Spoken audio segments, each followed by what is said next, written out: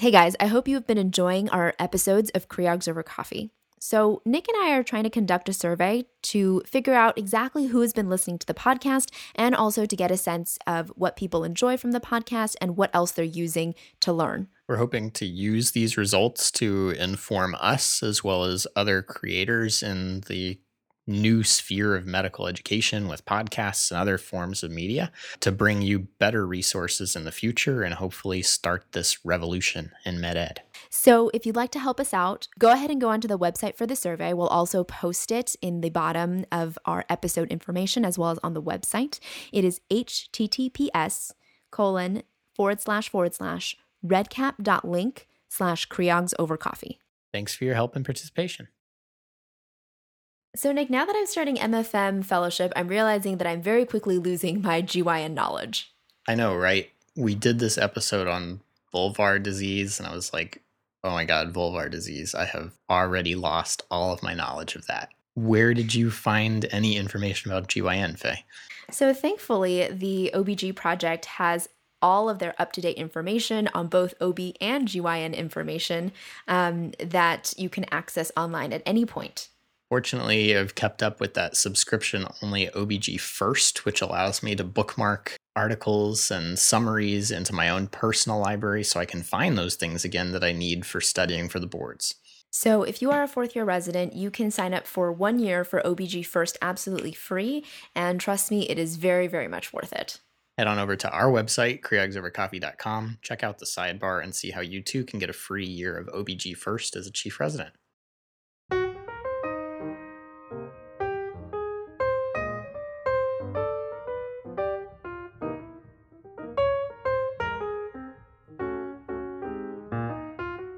All right, guys, welcome back. This is Nick. This is Faye. And this is Creogs Over Coffee.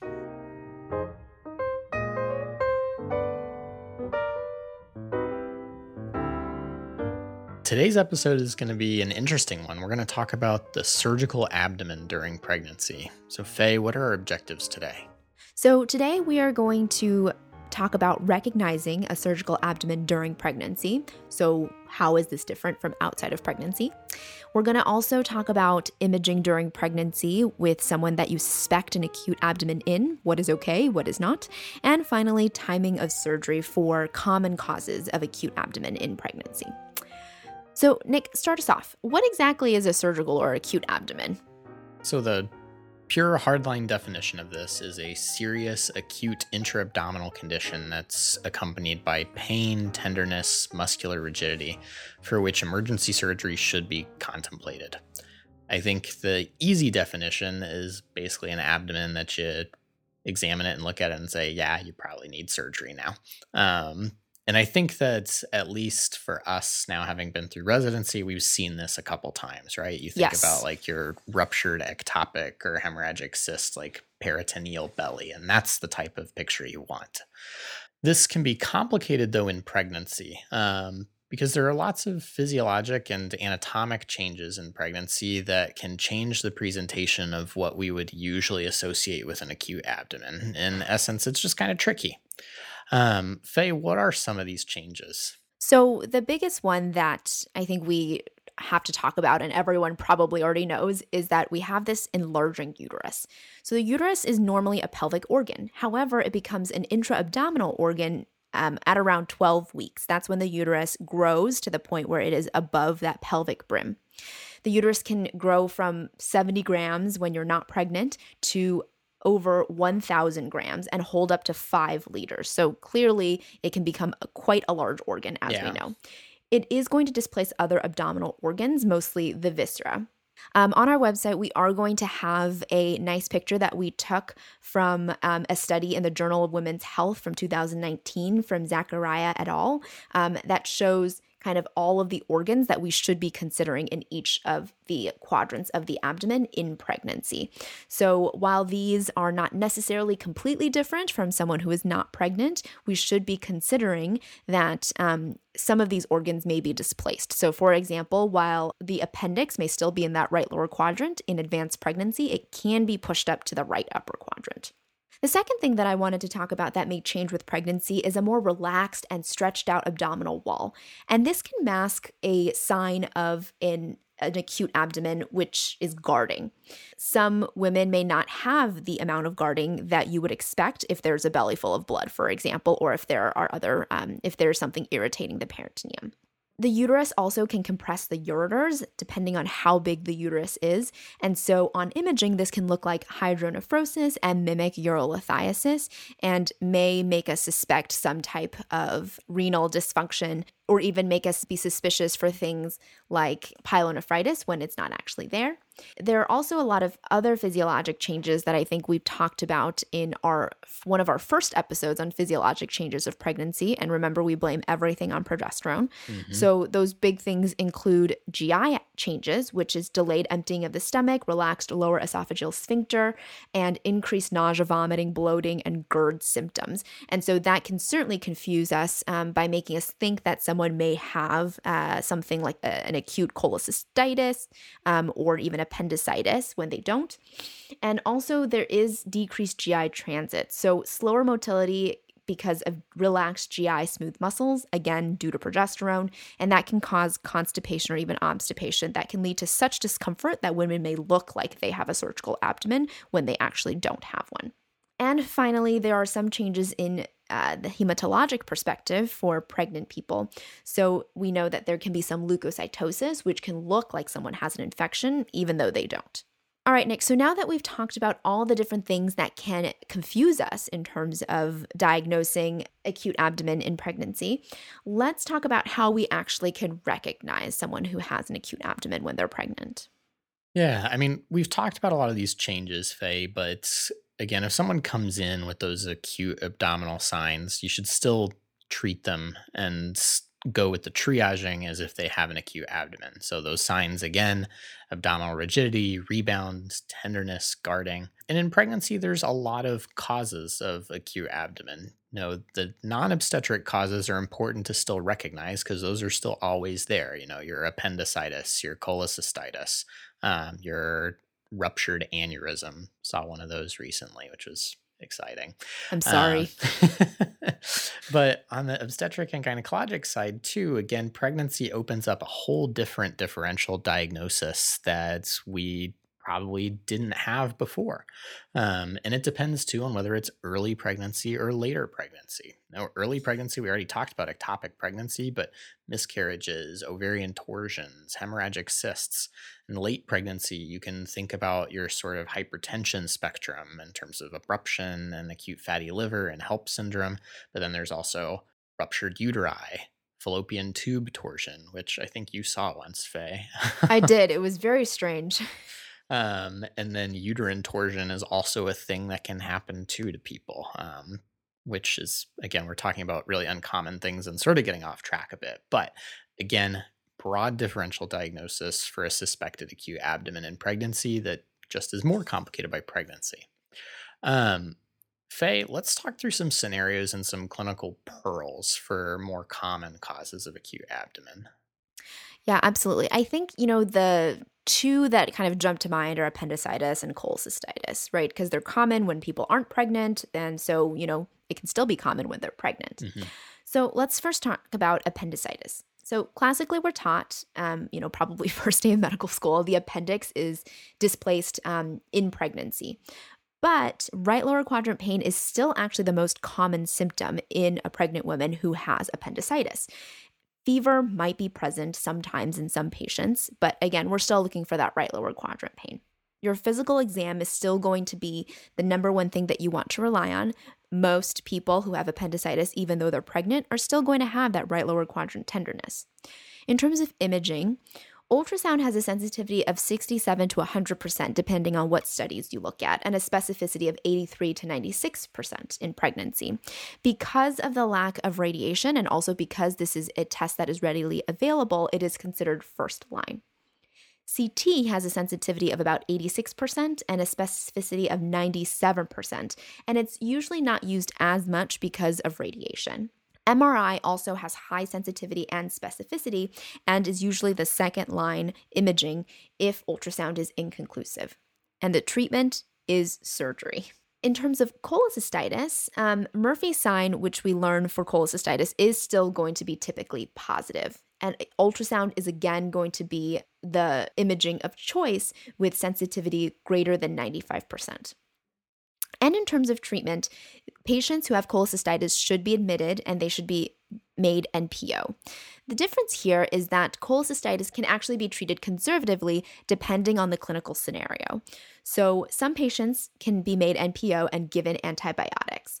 This is only available for patients who do not have complicated cholecystitis. So if there's any signs of sepsis, of perforation, or disease progression on antibiotics, they should get immediate surgery.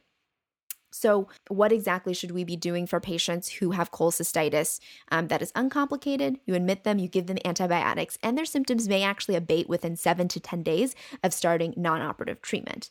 However, there is a higher risk of recurrence or serious complication. And in the third trimester, non-operative medical management with antibiotics and fluid therapy should be tried first, simply because it's harder to do these types of surgeries when the uterus is so large and you're not able to go in laparoscopically as well. In first and second trimester, these patients are good surgical candidates and should undergo cholecystectomy if they are eligible candidates. So I know that we talked a little bit about imaging before, Nick. We had a whole episode on it, but let's discuss imaging again in pregnancy, because I feel like the number one consult that I get as an MFM fellow is, this patient is pregnant. Can I get a CT scan? Yeah, so I think, right, people are afraid to give radiation to an unborn fetus, and with good reason. And again, we discussed, as you mentioned in our previous episode, that there are risks to remember. Ultrasounds, though, generally is the first line for acute abdomen. Again, it's really good at looking at the visceral structures in the abdomen. It has high sensitivity and specificity for most applications, but the efficacy of ultrasound can decline after 32 weeks because of technical difficulties due to that enlarging uterus. Soft tissues then can be looked at with MRI, and that's generally going to be the next line thing that folks use before ionizing radiation. Ionizing radiation, though, when necessary, is necessary. The risk of radiation exposure to that developing fetus depends on the dose of radiation and the gestational age at which the exposure occurs. If ionizing radiation is used within the first 2 weeks of conception, like 3 to 4 weeks pregnant, and you may or may not even know that you're pregnant, that's when fetal mortality is most significant. And so, again, will result in that all or none effect of either a miscarriage or nothing happening. Vulnerable periods for teratogenicity is during the organ development period, usually up to about 12 weeks of gestation. And the risk of ionizing radiation-induced fetal harm beyond this period is pretty negligible for most studies. Again, we measure this in gray or milligray. 50 milligray or less is generally the threshold for negligible amounts of harm to the fetus. Malformation increases only slightly with doses at greater than 150 milligray. To kind of put some actual studies on these measurements here, the usual dose of a CT of the abdomen and pelvis is about 25 milligray, and this can actually be reduced even further to about 13 milligray with automated exposure control facilities and modern CT scanners. So again, even though the risk is there, and we talk about it, and you should counsel your patients about the risks that do exist, if you need a CT scan, get a CT scan.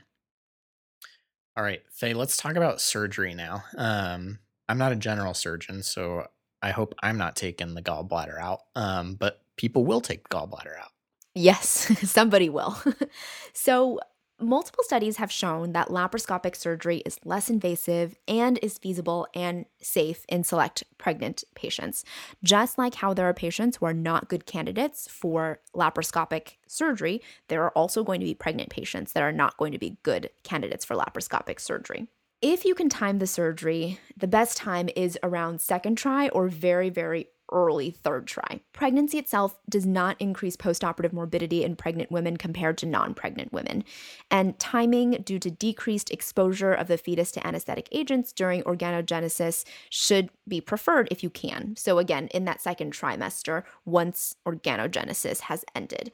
This will also decrease your risk of a spontaneous abortion if you can time your surgery for second or third trimester. But again, if someone is coming in their first trimester, they have a raging appendicitis, they're septic, the best thing for them is for you to go ahead and take that appendix out. Saving mom's life is the most important thing in this case. The other reason we try to time surgery for around second trimester is that the uterus is not so big that it is hard to work around. So you can imagine a woman coming in at 36 weeks pregnant, doing a laparoscopic appendectomy in her case may not be very feasible simply because the abdomen is so big. You kind of have to think about where are you going to put your instruments and your ports. Finally, in terms of postoperative care, if there is a viable fetus, there should be monitoring of the fetal heart rate and uterine contractions both preoperatively and postoperatively to ensure that fetal status is reassuring. If non-viable, there should be Doptones done, so checking a fetal heart rate before and then again after surgery. Usual care is recommended after any type of laparoscopic surgery after pregnancy, so making sure that the pregnant woman is comfortable after her surgery, giving her Tylenol and potentially even a small dose of opiates to go home with if she needs that to recover. However, we should avoid using NSAIDs if possible after 32 weeks due to a risk of premature closure of the fetal ductus arteriosus. All right, Faye. Well, I think that about does it for the surgical abdomen in pregnancy. Why don't we try to summarize quickly? All right, so first we talked about the definition of a surgical or an acute abdomen. Basically, this is an abdomen where you should consider emergent surgery due to something within the abdomen that is causing peritoneal signs, so blood, infection, things like that. Anatomic and physiologic changes in pregnancy can complicate diagnosis and treatment of an acute abdomen. Some of those changes include the enlarging uterus itself that can displace other abdominal organs, particularly later in gestation, relaxed and stretched abdominal wall that can mask guarding, the compression of the ureters that may mimic renal pathologies when there is not a renal pathology present, and then physiologic changes such as GI changes and hematologic changes that again may complicate your diagnosis. All of the signs that indicate that someone has an acute abdomen when they are not pregnant should still be used as exam findings in someone who does have an acute abdomen in pregnancy. So we're still looking for things like abdominal rigidity, rebound, tenderness, guarding. And we should also consider all of the obstetric and gynecologic causes of acute abdomen as well. So other than your non-obstetric indications like appendicitis, cholecystitis, ruptured aneurysm, etc., we should also be thinking about things like a ruptured ectopic, molar pregnancy, ovarian torsion, hemorrhagic cyst, and if later in pregnancy, thinking about things like a placental abruption, ruptured uterus, etc. Some quick clinical pearls for those more common causes of acute abdomen in pregnancy, such as appendicitis or cholecystitis. With an API, again, right lower quadrant pain is still the most common symptom despite the usual displacement of the appendix. Ultrasound is your first line test with a sensitivity of 67 to 100% and specificity of 83 to 96%.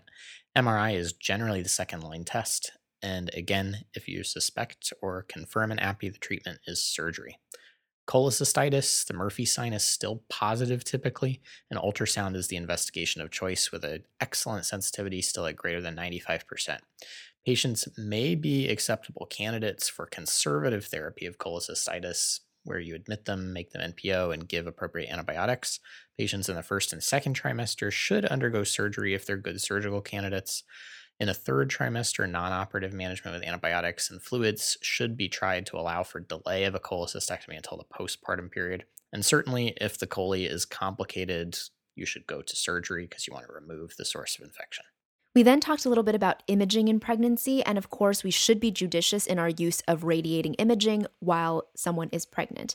However, we did talk about that if you feel that imaging is necessary, then we should go ahead and perform that imaging. We talked about the risk of radiation exposure at different times of pregnancy. So again, in that 3 to 4 week range of being pregnant, we have that all or none effect from radiation. The most vulnerable period for teratogenicity is usually up to 12 weeks during organ development. However, the risk of ionizing radiation-induced fetal harm is negligible under 50 milligrays, and risk of malformation really starts to increase very, very slightly with doses greater than 100 milligrays. And to put some perspective on that, usual CT abdomen pelvises carries about 25 milligrays of ionizing radiation. Finally, to talk about surgery itself, Multiple studies show that laparoscopic surgery is less invasive and is feasible and safe in pregnant patients. And if you can choose to time the surgery, the best time period is the second trimester or very early third trimester, where again, the timing is going to decrease the exposure of the fetus to anesthetic agents that may predispose to malformations or spontaneous abortion. And the uterus is not so big that it's hard to work around.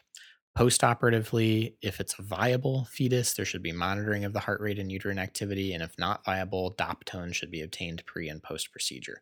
Usual care postoperatively should be given, other than the thought process that you should avoid NSAIDs after 32 weeks if possible, to again avoid the risk of premature closure of the fetal ductus arteriosus. All right, so I think that does it. Once again, this is Nick. This is Faye. And this has been Creogs Over Coffee.